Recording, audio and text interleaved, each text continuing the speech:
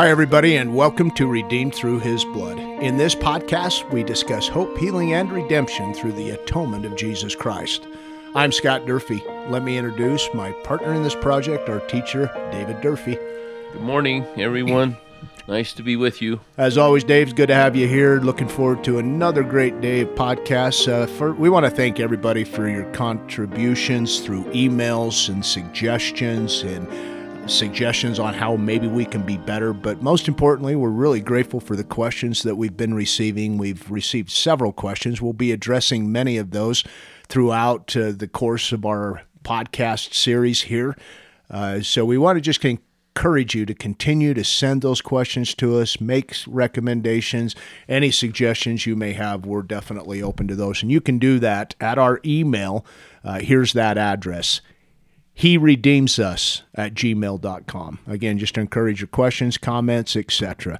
So as we start today's podcast, Dave, what do you think is our best course of action in moving forward? Well, thank you, Scott. By the way, to our listeners who have emailed us, we really are thankful for your questions and comments.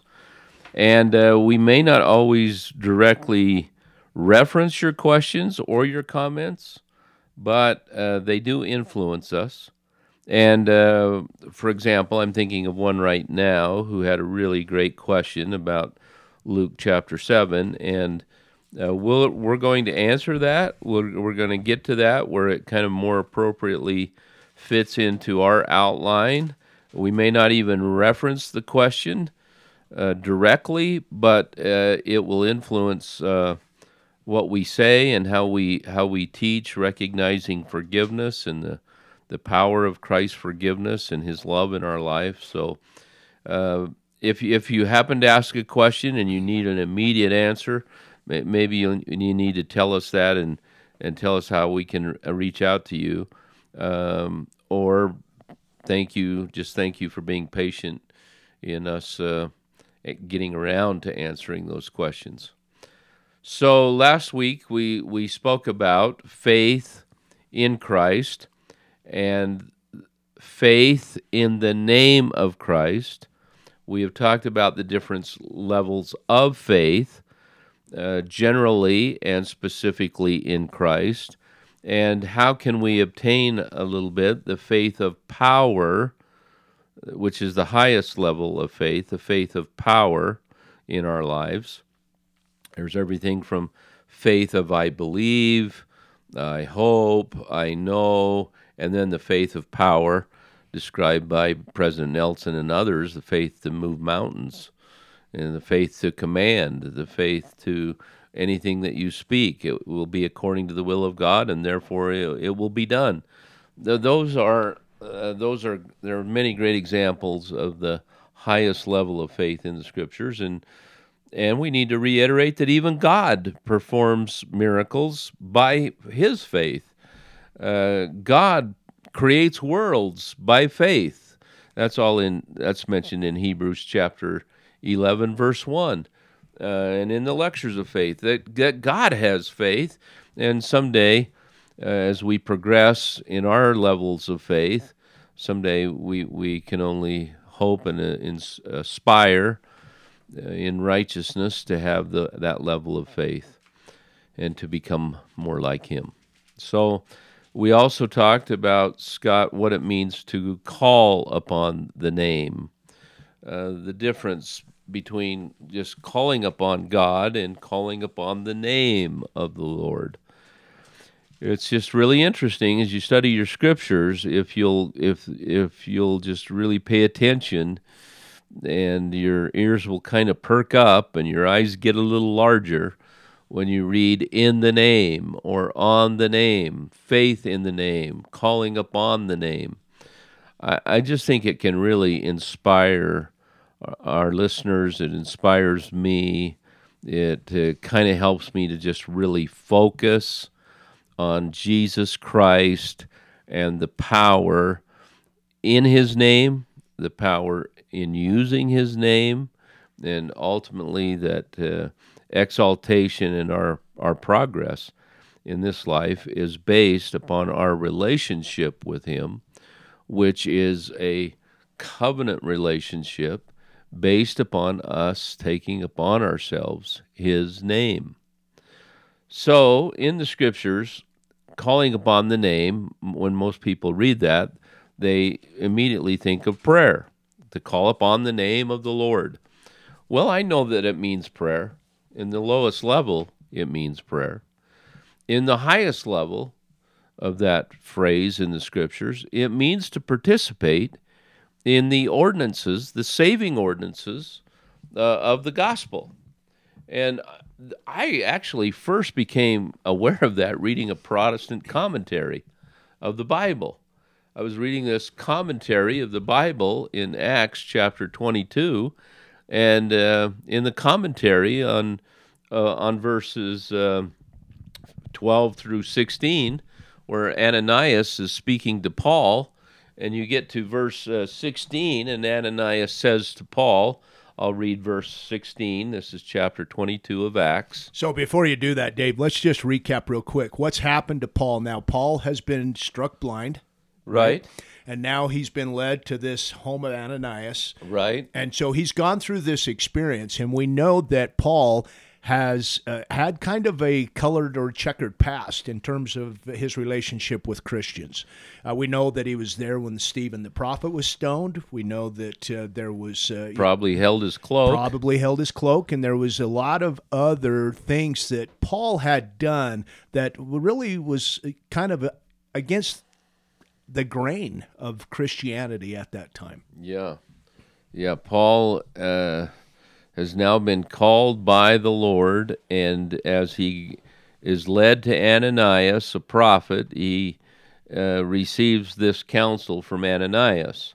And in verse 16, Ananias says to Paul, who will soon be, to Saul, who will soon become Paul. Okay, this is what reference? One more time. Acts 22, verse 16.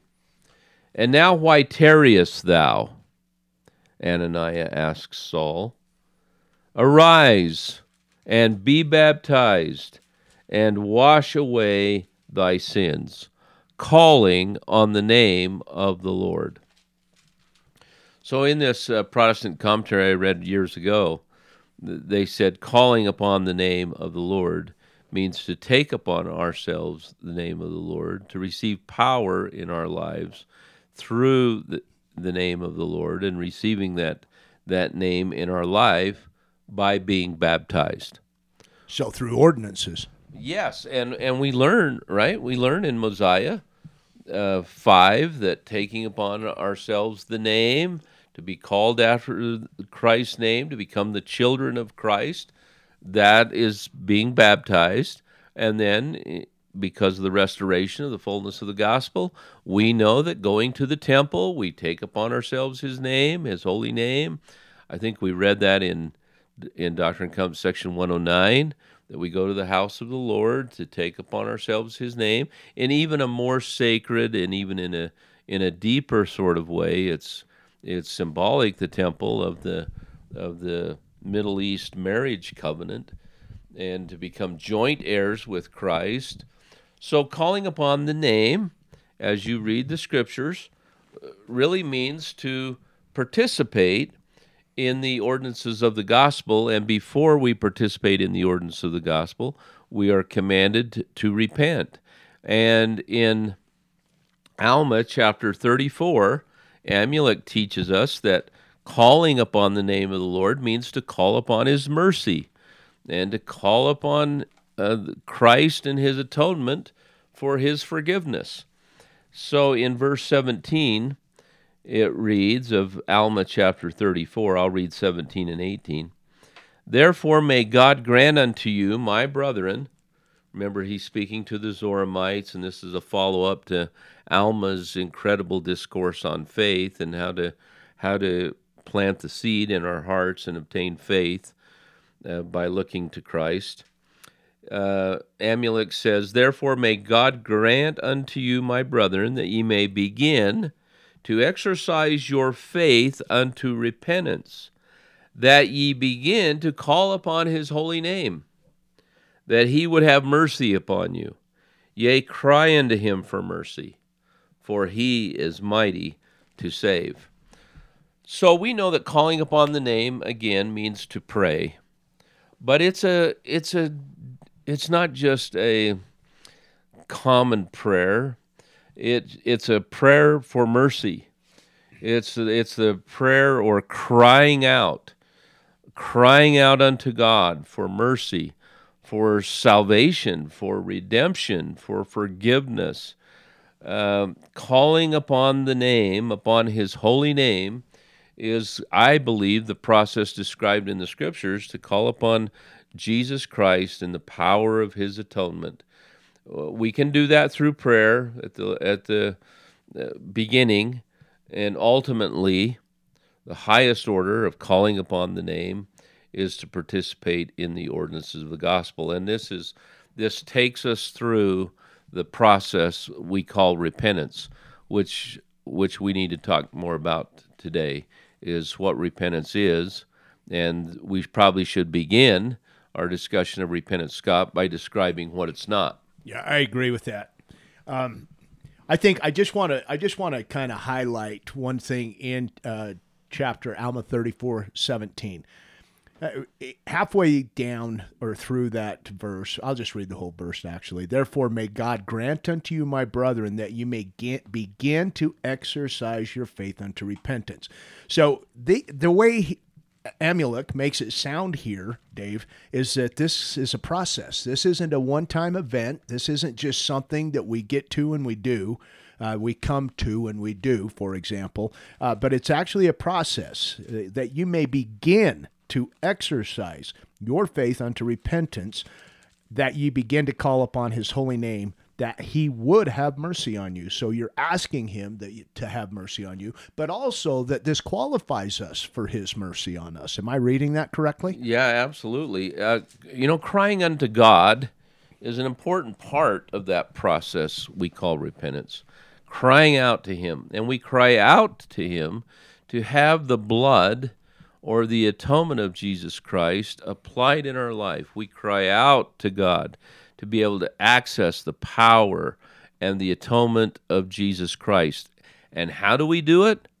In the name of Jesus Christ. I don't know if we really understand fully or appreciate as much as we should what it really means to pray in the name, or to call upon the name of Jesus Christ. So many times when we pray, it just rolls off our tongue, and we just end our prayers in the name, and it doesn't take upon. It doesn't have the power upon us that it should have upon us. Yeah. I think of, when I think of this type of a prayer, I automatically, and for obvious reasons, my mind has been trained to go to these types of things. But the 11th step of our recovery programs says, sought through prayer and meditation to maintain a conscious contact with God. And I think of when we're talking about praying this way, calling upon him, that's what we're really doing. It's a communion. We're putting effort into it. We're listening, and that's part of our effort. We're listening, we're feeling, we're listening with our hearts too. So we're feeling, and all of these things that can help us bring us closer to him really helps us to take upon us his name. So go right ahead. So in our religious tradition, that calling upon the name is the name of Jesus Christ, and receiving that name, not just invoking it in prayer, but when we use it and when we call upon it, Scott, we are invoking the power of Christ and his atonement in our life. And ultimately, and I believe this is an important part of repentance, is to participate in the ordinances of the gospel. And the sacrament prayer, we mentioned this before, but it's right in the sacrament prayer that the sacrament is evidence of our willingness to take upon ourselves the name of Christ.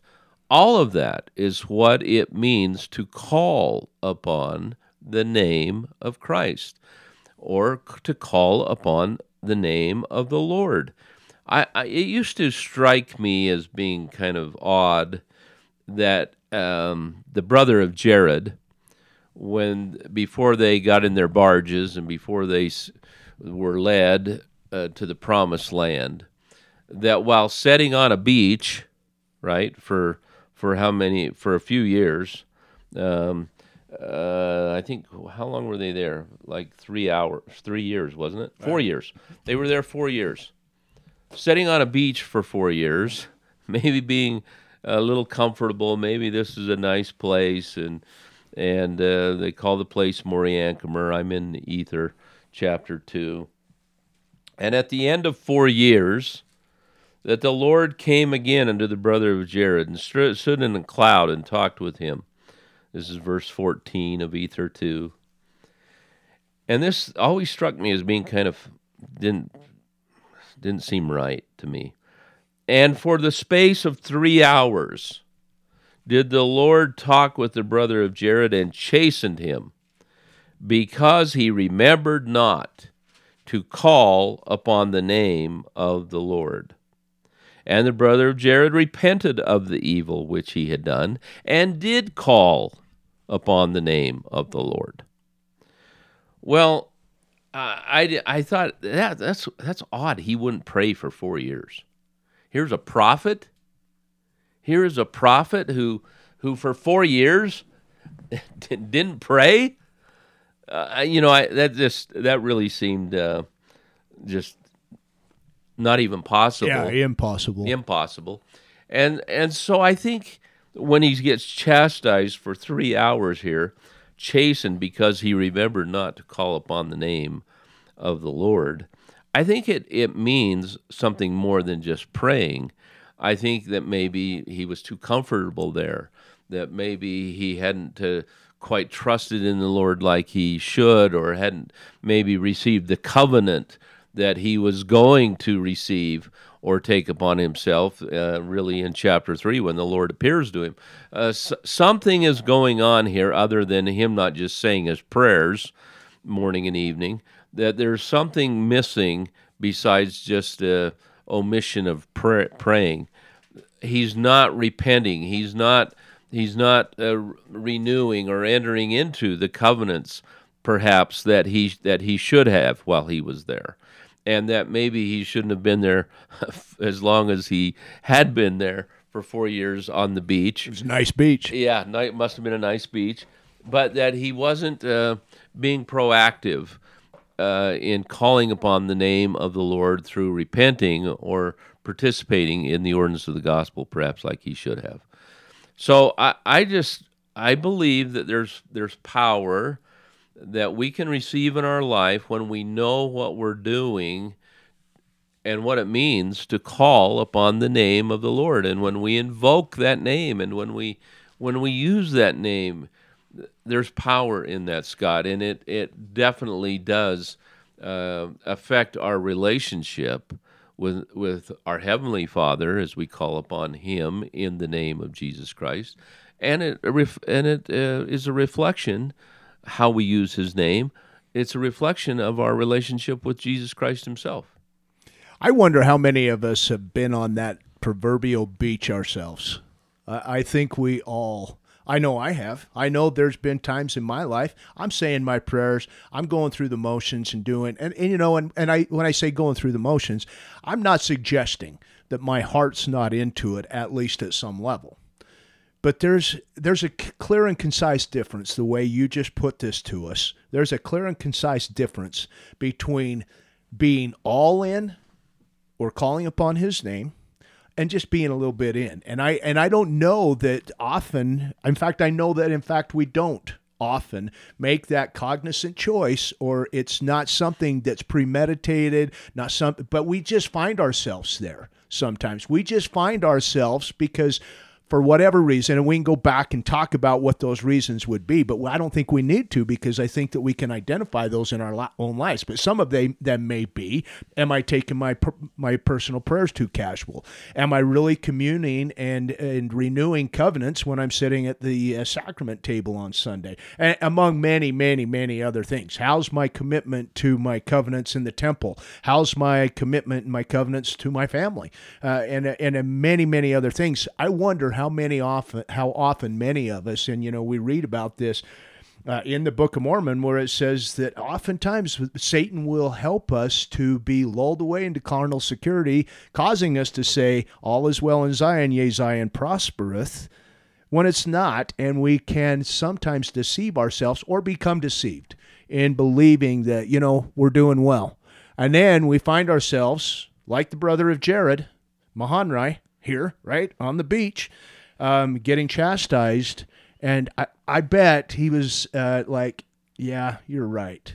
I don't think any one of us would be surprised if we had something brought to our attention that maybe we're somewhat remiss in terms of making sure that we are following through to the nth degree. In other words, are we really calling upon his name?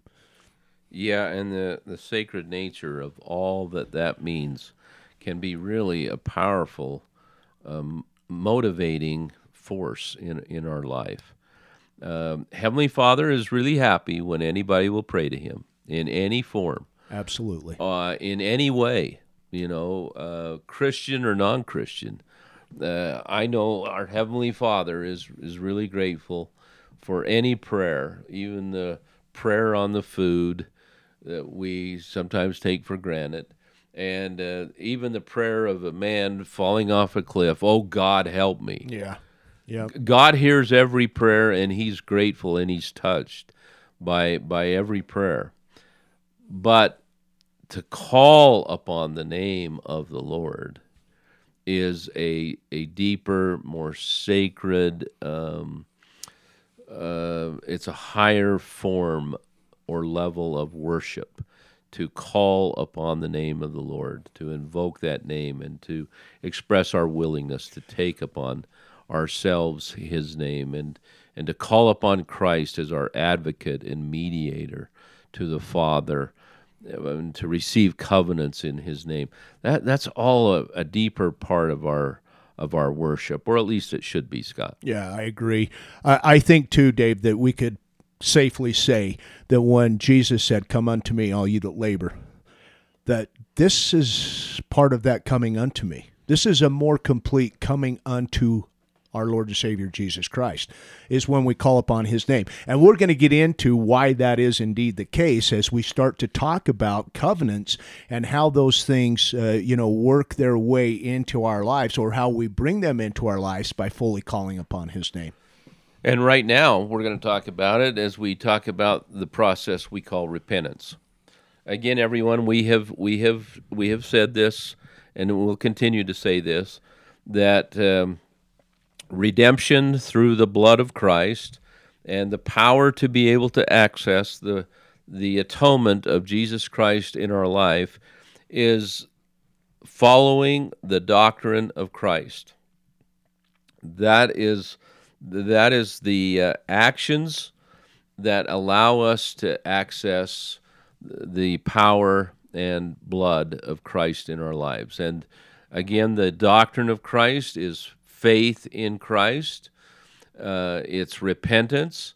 It's baptism, receiving the Holy Ghost, and enduring to the end, which includes our continual participation in the atonement of Jesus Christ through the ordinances of the gospel, including partaking of the sacrament. So as we move on from faith in Christ, we want to talk about repentance and what that means. I think before we talk about what it is, we need to talk about what it is not. So, I want to offer maybe four. There's so many, and I guess we could make a long list. of a dozen or more of what repentance is not. But I think these four are really critical, and the four that often seem to grab the attention mostly of students that I taught in the repentance and forgiveness class. And the first one is, I think, maybe the most important one to understand. And so let me just kind of say it this way. Faith is not, absolutely is not, the punishment for sin, the payment for sin, or the penalty for sin. Repentance is not punishment. Repentance is not the penalty. Repentance is not the payment for any sin. We cannot pay back in any form or fashion in all of the suffering we go through because of our sins, the consequences of our sins. Nothing that we can do can pay back 1/1,000,000th of 1% of any sin we ever commit. Jesus Christ paid the punishment, all of it, 100% of it, not 99.9, 100%. He met the demands of justice for all of us. He paid the penalty. He suffered the consequences in the payment, penalty, and punishment for our sins. He suffered spiritual death, all for us because of our sins. So, Dave, I believe that, and I know that to be the case now. But we read in the Scriptures, for example, in Doctrine and Covenants, section 19, verse 4, right? And it says, "And surely every man must repent or suffer, for I, God, am endless." And so, if repentance is not punishment, and it says here that if we don't repent, we must suffer. It says they're antonyms. Read verse 4 again. "And surely every man must repent or suffer." Okay, so repentance is an antonym to suffering. Right. Right. If you repent, you won't suffer. If you repent, you won't pay the price. You can't pay the punishment. I just think we misread that. Yeah, I do too. Now I know President Kimball, President Oakes, and many others who have taught repentance teach that if we don't suffer, then we can't fully repent. Well, I get that because I've experienced a broken heart and contrite spirit. Believe me, that's not easy, and there's suffering involved. A broken heart hurts. They're suffering. They're suffering as a result of our sins, because of our sins. But repentance is not the payment for sins, because Jesus did all of that. Repentance is actually the antidote to sins. Because if you think about it, and we're going to talk about this, here's a spoiler alert. We're going to talk about how repentance is actually a turning away from our sins and turning toward the Savior and coming unto Him. That's what repentance really is, and we're going to talk about that. I don't want to get into that in full right now, but it's important that we kind of know that going into this, because in verses 16 through 18 of that exact same section in the Doctrine and Covenants 19, it reads, "For behold, I, God, have suffered these things for all, that they might not suffer if they would repent." But if they keep reading. So that means, though, that if they would turn to Him, then the suffering won't need to be. In other words, put on the atonement of Jesus Christ. But if they would not repent, they must suffer even as I. Which suffering caused myself, even God, the greatest of all, to tremble because of pain, and to bleed at every pore, and to suffer both body and spirit, and would that I might not drink the bitter cup and shrink. And then you got to read verse 20, Scott. And 19, actually. This is what we're going to suffer. Yeah. If we don't repent, then this is what we're going to suffer. But nowhere in the verses that you just read does it say that we're going to suffer for our sins. No, now, that's important. I know that's been said, but because the word "because" can be easily used in place of the word "for." So when others say, and I know it's in some writings and teachings that's been taught in the church, that people say that that if you don't repent, you will suffer for your sins. I believe that means that we will suffer because of our sins. I do too. All right, so let me read 19. Nevertheless, glory be to the Father, and I partook, and I finished my preparations unto the children of men. Wherefore, this is verse 20, wherefore I command you again to repent, lest I humble you with my almighty power, and that you confess your sins, lest you suffer these punishments of which I have spoken, of which in the smallest, yea, even in the least degree, you have tasted at any time. I withdrew. When I withdrew my spirit. So losing the Spirit, losing the Holy Ghost, and the Holy Ghost can't stay with us when we sin. That's our punishment for sins. That's it. But there's nothing about that meets the demands of justice.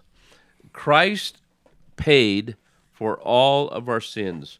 I want to read, this is from Elder Anderson's book called The Divine Gift of Forgiveness. We have no ability to pay for our own sins. Repentance is exactly the opposite of punishment. Repentance relieves the guilt and pain and suffering caused by sin. Jesus Christ paid for all the sins of all the world. A little pause here. Elder Anderson and I once had a discussion about this, and all of the times we read in the verses that talk about Jesus Christ paying for all the sin, and sometimes it's singular in the Bible, it's singular one time, but most of the time it's plural, paid for all the sins of all the world. And we even know worlds. Right. Worlds without number. And then he goes on and says, our repentance does not pay for 1 ounce of the sins we have committed. The atonement of Jesus Christ fulfilled all the demands of justice perfectly and exactly. Our attention must be on him, and our appreciation must be for his suffering. If we worry, this is so important, this sentence is one of my favorite in the book, because I think it can really, if we don't understand what repentance is not, that it's not the payment, punishment, or penalty for sin, people who don't understand that, Scott, it becomes a major hang-up or stumbling block for them to repent. And that's why I want to talk about this so much, because I believe, Dave, and I've been this guy, that guy. Yeah. And I know many others in the church that have get also stuck. Right. And when we get stuck and hung up on this stuff, we don't have a clear and concise view of what the atonement of Jesus Christ really is and how it works in our lives. Right. So go ahead. So he writes, quote, if we worry whether we have paid back or suffered enough for our sins, it will impede our ability to repent and to ever feel forgiven, bringing painful discouragement with it. Yeah. Well, there's so many in the church who are stuck on trying to suffer enough. I haven't suffered enough. I haven't been punished enough. And they want to flog themselves and self-disparage themselves and beat themselves up and shame themselves, thinking that that's going to help them to feel forgiven. I got a phone call this morning, 6 a.m., from the county jail. A man in the county jail, and again, for a repeat violation. Actually, this was a parole violation. And and I said, hey, how you doing? You're going to be okay? Trying to encourage and so on. And his comment to me was, well, this is punishment. And, that's so often why we feel that way, is because we tend to take what we are familiar with, our culture, our norms and mores here in our lives, and we tend to personify that to a heavenly Father. And we can't make God human in this. And so I think that it's really easy for us to think, well, I'm in jail today as punishment for what I did, and I got to repent today as punishment for what I did. No, what we are learning here is that the difference between punishment and saving is actually coming through this repentance. And so this is a question, we taught this just 2 weeks ago in our institute class that Deb and I, my wife and I teach for young single adults at BYU and UVU, same course. And this was a question that comes up, and here it's the question, is what's the difference between suffering for your sins and suffering because of your sins? And you know, Christ has paid the price. And so for us, all of it, and it's paid for whether we call on his name or not. It doesn't change his experience in the garden or on the cross, whether we apply it or not. What it changes is us. That's already been paid. It's just us now turning to him and away from the other stuff in our lives that keep us separated from his Spirit. We can never suffer enough. We can never be punished enough. But because Christ is enough, because Christ suffered enough, we must learn to rely on him. And honestly, Scott, this is the center of repentance. And this is, unfortunately, this is a part where so many people fell in their efforts and in the process of repentance, is they do not know how, or they've never been taught to rely totally, absolutely, completely upon Jesus Christ and his atonement and upon his merits, which is the suffering and punishment which he experienced for our sins. Those are his merits that we need to learn, as the Book of Mormon clearly teaches over and over again. We must rely upon his merits and not our own. And I don't know why that is so hard for members of the church and others outside our church. I guess it's a human nature thing where we think we have to pay for it. Now, I'm not saying that there's not suffering. I'm not saying that there isn't discipline. I'm not saying that it takes a lot of effort on our part to be able to really receive the merits of Christ and the blessings of the atonement of Jesus Christ in our life. It's not easy, but it is, repentance really is that simple.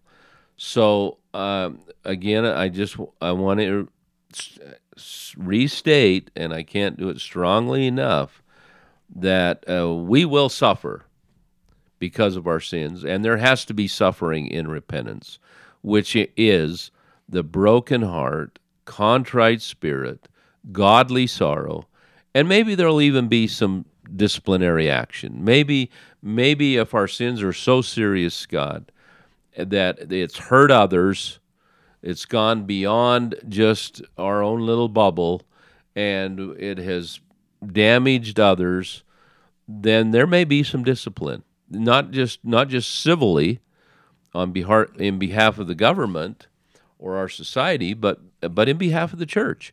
You know, we have membership councils. There are consequences sometimes in those councils. One's membership may be taken away from them, lifted.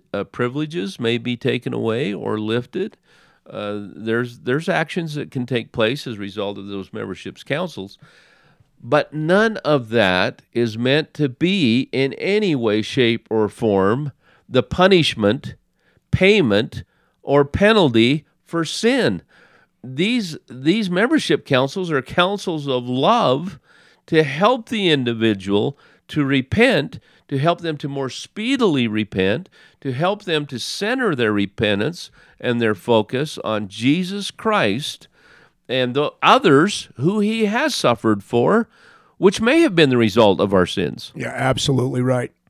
I have been in one of those membership councils that you referred to, and because of my sins, there was some disciplinary. My membership was lifted for a time, for a couple of years. I was not, of record, a member of the Church of Jesus Christ of Latter-day Saints.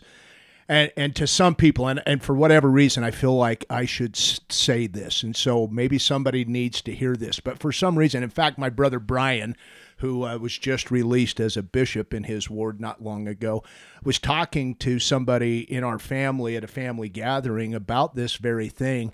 And I heard him say, "Ask Scott." And I said, "What are you talking about over there?" And he says, "Well, I am trying to tell these guys that membership councils are a spiritual experience. They're not a negative thing." And he says, "You told me one time, Scott, that your membership council was one of the most spiritual experiences that you had ever experienced." And he was accurate in that. That was absolutely true, because there are things that, in our lives that it feels like, even if we haven't damaged other people or whatever, but there are things in our lives that sometimes there is a requirement of a deeper calling upon the name, which it requires some assistance, some power, a priesthood power, etc. And so, if we can remember, I never felt one time, Dave, and I mean this, I never felt one time that being in that council was punishment for anything that I had done. I saw that as a way to help me turn more fully to calling upon the Savior, his name. Which would prepare me again in the future at that point to participate again in ordinances, etc., that would allow the fullness of the atonement to be alive and well in my life. Now, the fullness of the atonement was alive and well in my life at that time too. Otherwise, the events would not have been taking place. But an important, I think, thing to note here is that even those disciplinary or membership, I guess I call them, even those membership councils are not punishment, but an assistance in turning more fully to the Savior Jesus Christ. Totally, and thank you for sharing that, Scott. I know that's sacred, and I've been involved kind of on the ecclesiastical end of dozens of those of those membership councils, and what you're describing your experience to be, thank you, is the result of your preparation for those councils and where you were at the time in your life. If you would have had that council maybe a year or two earlier, you maybe wouldn't have felt that. But because you came to the council with a broken heart, contrite spirit, you did feel the Holy Ghost, and you did receive the real intent of those councils, which is to help an individual to improve their relationship with Jesus Christ and to quickly, speedily qualify them to be able to make the restitution necessary. We'll talk about what that means later. To be able to participate in the ordinances and covenants of the gospel, to make sure that they're worthy to do that. And I just am really grateful for the experiences I've had in all the membership councils I've participated in, and almost all of them have really been spiritual experiences. In fact, some of the greatest spiritual experiences of my life. I think they're some of the most spiritual meetings I've ever had in the church, but not always true. I've had some really hard ones, some really sad ones, where individuals were not ready to do that, where the church maybe called them in, where they didn't initiate it, but because of things that they had done, or especially in the cases of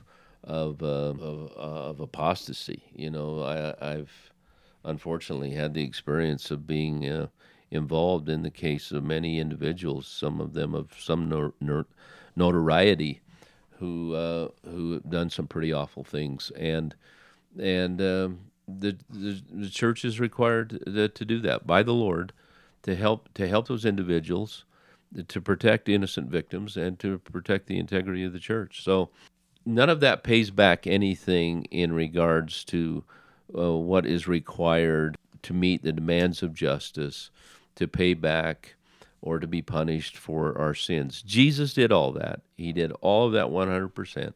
Anything that we do in the church or individually should be to help an individual to understand the atonement of Jesus Christ, what he did suffer, why he suffered, who he suffered for, and to help them to be able to accept that, to feel gratitude for that, and to access that power in their life. I want to share, if I can, quickly, the analogy, the beautiful analogy that Elder Anderson writes in his book about sin and suffering. He writes, "A person cannot suffer for his sins, but he will suffer because of his sins. There is always a punishment in sinning, but the punishment, the suffering, and the pain are caused by the sin, not by the repentance. When someone has cancer and surgery is required, it is not the surgery that is the cause of the suffering, it's the cancer.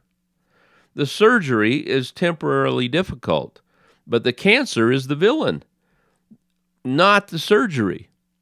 Sin causes suffering, not repentance." Well, I really love that because, President Nelson has said repentance is joy. Repentance is joy. It's synonymous with joy. Repentance is not the bad guy. Repentance is the good guy. It's sin that causes us pain and sadness, and it's sin that robs us of our peace. Repentance is to help us to restore all that. But if you were the bad guy and you wanted to persuade people to not believe that, you would make repentance the bad guy. Yeah, which Satan has done a pretty good job, hasn't he? Absolutely. And especially the way he shames us. Yep. Or especially the way he gets us to shame ourselves. And each other. Isn't that sad? Yeah. So, number one, what is repentance not? So important. It's not a punishment. It's not a penalty. But repentance is what relieves the guilt and pain and suffering caused by sin. Exactly. Mortal. Yeah. So again, let's ask ourselves the question, what's the difference between suffering for our sins and suffering because of our sins? I think that would be a great meditation throughout this week for us to consider that. What's the difference between suffering for your sins and suffering because of your sins? Dave, there's two others that we... And Scott, we read that. I want to remind our readers, we just read in Doctrine and Covenants, section 19, I think verse 20, that the real suffering as the result of our sin, the suffering because of our sin, is the loss of the Holy Ghost and the Spirit of the Lord in our life, the loss of the light of Christ in our life. I think that's important that they understand that is most of the suffering, is to lose the Spirit. Yeah, absolutely. All right, so we said that there are four things that it is not. We've talked about one. We have about 10 or 15 minutes left. I don't think we're going to get through all four and give them proper and give them the due that they deserve. So let's talk next about the second one, Dave. Repentance is not, absolutely not, a checklist. So you're telling me that it's not a bunch of steps we take and hoops we jump through? We absolutely should not see it that way. Now, I know in Elder Anderson's book, we discuss this too. Maybe a checklist is helpful to some people. Maybe some people, that's their operating system, right? They need a checklist. I guess the way I'm referring to a checklist here is, I have a checklist in the morning. I get up and I say my prayers, and then I shower, and those kinds of things. But it's not part of, I guess maybe I should say it this way. Repentance is not part of a checklist. Well, so many people live their lives off of to-do lists. Yeah. And so to have a checklist of things that they need to do might be helpful. And I've heard 3 R's. I've heard 5 R's. Yeah. I even remember a talk many, many years ago in my life. This individual really worked hard to come up with the 8 R's of repentance. But here was the tragedy in that. The tragedy in the checklists and the tragedy of trying to put all of repentance listed by a word that begins with R, and you have 5 or 7 or 8 or however many you can come up with. In all of those cases, Scott, when I've heard a checklist to describe the process of repentance, the R that never gets listed I've never heard this R in any of the great speeches and lectures on repentance, is rely. Rely on your Redeemer. That's the essence of repentance. Yeah. And no one ever uses that as part of their checklist, is to rely on their Redeemer. Well, that's because one thing does not make a checklist, because that's really all we need is just that rely on our Savior and Redeemer. That is repentance.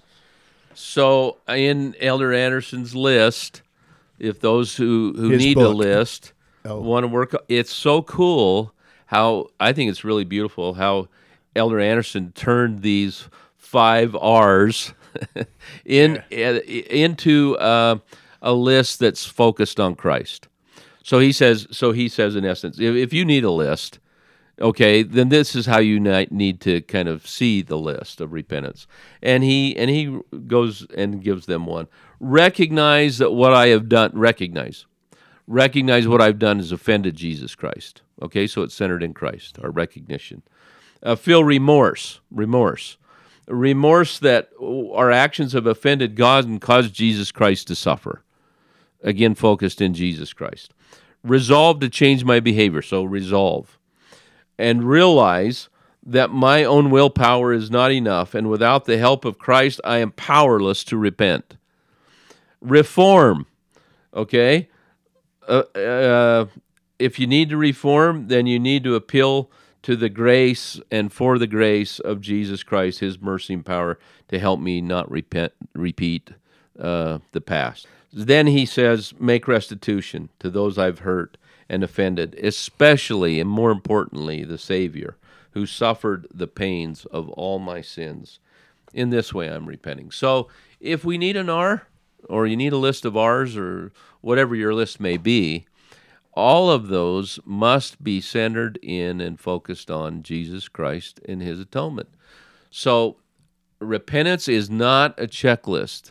I think it's really important that we see repentance as a process and more of a condition than it is an action. Now, I know there's actions involved in repentance, but it primarily is a condition of that we call a broken heart and contrite spirit. In fact, in the Book of Mormon, it talks 5 times about meeting the conditions of repentance, not fulfilling the steps of repentance.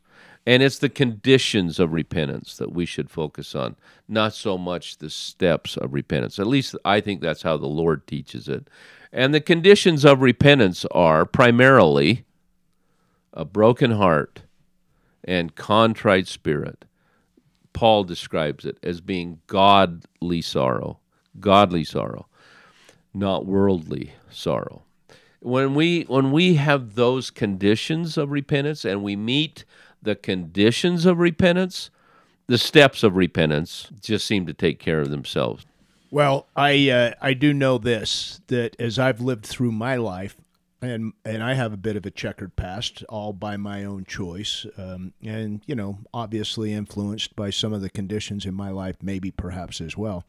But I do know that as I've gone through and as I have been taught and chose to understand some of the things, and I do take responsibility for my interpretation of what I was taught, and chose sometimes to interpret repentance as that checklist. I know that there were things on those, did you say 5 R's? I thought I remembered them being 7, but whatever the case may be, that I would look through those things and I would feel like, I'm not doing so well on that one, but I've got the other ones covered. And so, maybe that's good enough. And there's a big danger. There is big danger in looking at our repentance process as simply a checklist.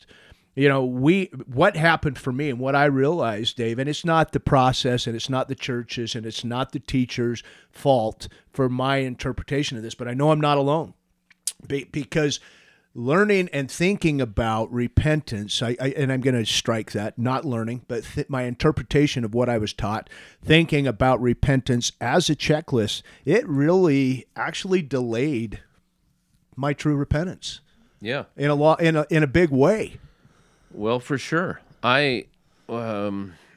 as a new missionary, Scott, trying to repent of my sins, I just felt that I could not beat myself up enough, Right.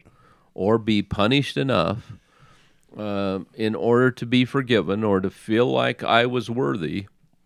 And I kept confessing over and over and over again. I kept writing letters home to my stake president, which he never responded to for the first 6 months of my mission. In fact, I'll never forget the letter I finally got from him. I kept writing home saying, "I don't feel worthy to be here, President. I don't feel worthy to be here. Maybe I should come home." And I was working out, as hard as I could and being obedient as I could. And finally, I get this letter back from my dear, sweet stake president, who I still love, and Who I think actually gave me my patriarchal blessing. yeah, maybe his initials SR. Yeah. And anyway, he finally wrote me, and he said, "Oh, David, I'm so sorry. I found your letter at the bottom of a pile of papers on my desk." And you are worthy to be there. And if you were honest with me, you're absolutely. And anyway, so that's kind of what I was experiencing the first almost year of my mission. Yeah. Until finally, after I think like the 5th reading of the Book of Mormon, I finally got it. I discovered what I was missing in Enos, Amulek. It was all through the Book of Mormon about what repentance is, instead of me being so focused on what repentance is not. Yeah. That I finally had an experience where I came to know in the early wee morning hours after midnight in a little boarding home in Pacific Grove, California. I knew that I had repented of my sins, and that my efforts, and especially the feelings and conditions of my heart, were right, and he had accepted, and that I was forgiven, that I would never be perfect or sinless, but I was worthy enough. And it totally changed the projection of my mission, and Your life, really. and my life. Yeah. Yeah. That's why this subject, I think, is so important Yeah. for me, because I suffered over a year, really. If you take pre-mission to when I had that experience, I suffered a lot trying to pay for my sins, not realizing or accepting or accessing the power of Christ, his payment, and his suffering for my sins. Well, as we've talked about calling upon the name of Jesus, as we've talked about what that begins to look like and motivates us and moves us into a more fulfilling, a more complete coming unto him, as we've talked about, and begin as we move into this repentance process. We've talked about two really important concepts of what repentance is not. We have more to go, and we're going to cover those in upcoming podcasts. Obviously, our next one will move into steps, or not steps, but number 3 and 4 of what repentance is not. I'll give you a little preview. We're going to talk about how it is not just changing behavior and turning towards the Savior, and we're going to talk about how repentance alone does not redeem us. And so we'll get into those things in next week and in following weeks. And so one other thing, Scott, is that we have to understand that repentance is not an institutional activity. there you go. Yeah. Repentance is through the Lord Jesus Christ and him alone. And the role of the church is to help members to understand that and help them to activate the atonement and power of Jesus Christ in their lives. It is not an institutional activity through the church. I read one of the brethren had saved all these stories about, I mean, it was the thickest loose leaf you can think of, hundreds of stories about repentance. And I went through and researched those for a project and read all of those and pulled out the few I mean, there were several, but in relative comparison to all of these hundreds of stories that had been preserved over the years, it was really surprising and a little saddening how many had really focused their repentance in and through Jesus Christ and His atonement. So many talked about how they had received forgiveness from the church and through the church, and how great they felt when they confessed their sins to their bishop. And I'm not saying that's not important. I'm not saying that's not part of the process. I'm just saying that repentance is not just an institutional activity through the church. It is almost completely, absolutely, it has to be centered in and focused on Jesus Christ and His atonement. And that's the role of the church, is to help individuals to learn that and to do that. And to bring us unto Him through it. And I think that that's sometimes often misunderstood. We'll get more into that too as we conclude or complete this discussion around repentance, which obviously is going to take more than a couple of podcasts to do. This is super important stuff that we're talking about here, because one of the things that makes this so important, David, is it's so easily misunderstood. I know I have. You talk about my story. If it were at that time in that book that you just referenced, I probably wouldn't have been one of those that you would have pulled out as an example, because that's my thinking. That's and I know that many of our listeners are in the same process, have the same thought process, and we're trying to reconcile what repentance really is. And I know for me, sometimes when I look at these, even when I teach these now in our Institute class, that oftentimes I'll look at these and I will even feel a tinge of, guilt, or like, I'm not quite, there's got to be more to it. And then I have to bring myself back to center through a reminder, a spiritual reminder typically. Sometimes that comes through my wife. Sometimes that comes through a thought or a feeling or in a prayer. But I have to remind myself that these things are true, that these things are actually accurate, that what I have been conditioned or chose to condition myself to in the past is inaccurate, and furthermore, more importantly, dangerous to my progression along the path of calling upon His name. There's unfortunately a lot of false traditions about what repentance is and what it looks like and what it's not. And President Nelson described a little bit that it literally means, right, metaneho. It means a metamorphosis. It means a change, and not just change of behavior, which we'll talk about. Atheists can change their behavior, but repentance is a change of heart, a change of mind, a change of life, a newness of life. That's what repentance is. But unfortunately, when the Bible was translated, the word metneho was changed in Latin to ponetir. Ponetir, I'm not sure if I'm by the way pronouncing those right. I think it's perfect. But the Latin word they used in the early Latin Vulgate of the Bible literally meant to be punished. Repentance meant punishment. Yeah. And that's why Catholic inquisitions, that's why there were other means where the Catholic Church felt it was their role to punish sinners, was because that's literally the word that they had mistranslated it to mean. Right. Well, that was a false tradition that in some, I guess, religious traditions continues. And unfortunately, maybe sometimes in our own church, right, individuals or even some priesthood leaders have made that mistake. Sometimes innocently, to think that it's our role to punish ourselves or to punish others in the church for their sins. That is a gross miscalculation and understanding of what the atonement of Jesus Christ is and who and what it covers. I'm so glad to know that. It's just so hard the other way. It's an impossibility for most humans to really turn to the Savior, looking at things the way that I at least used to look at them, and I'm grateful. It's what's the word you used? It's so hard. Yeah.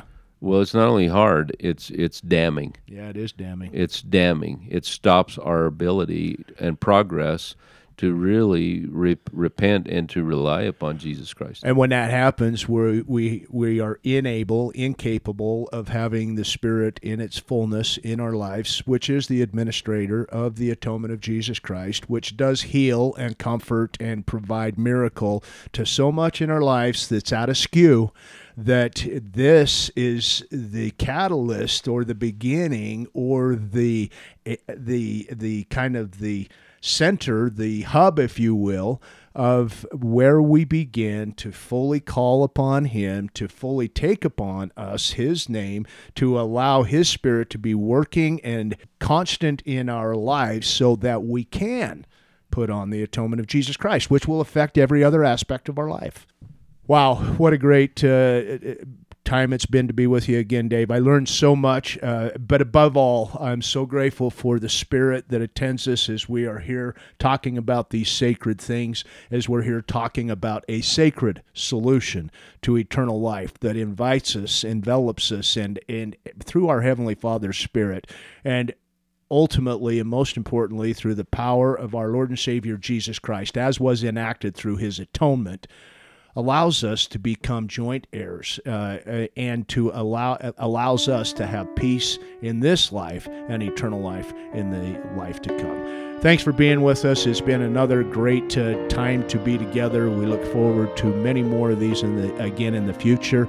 Until then, though, may God bless you. May you feel His love and constant companionship of the Spirit of the Holy Ghost as you put on the atonement of Jesus Christ in your own lives. Thanks for being here.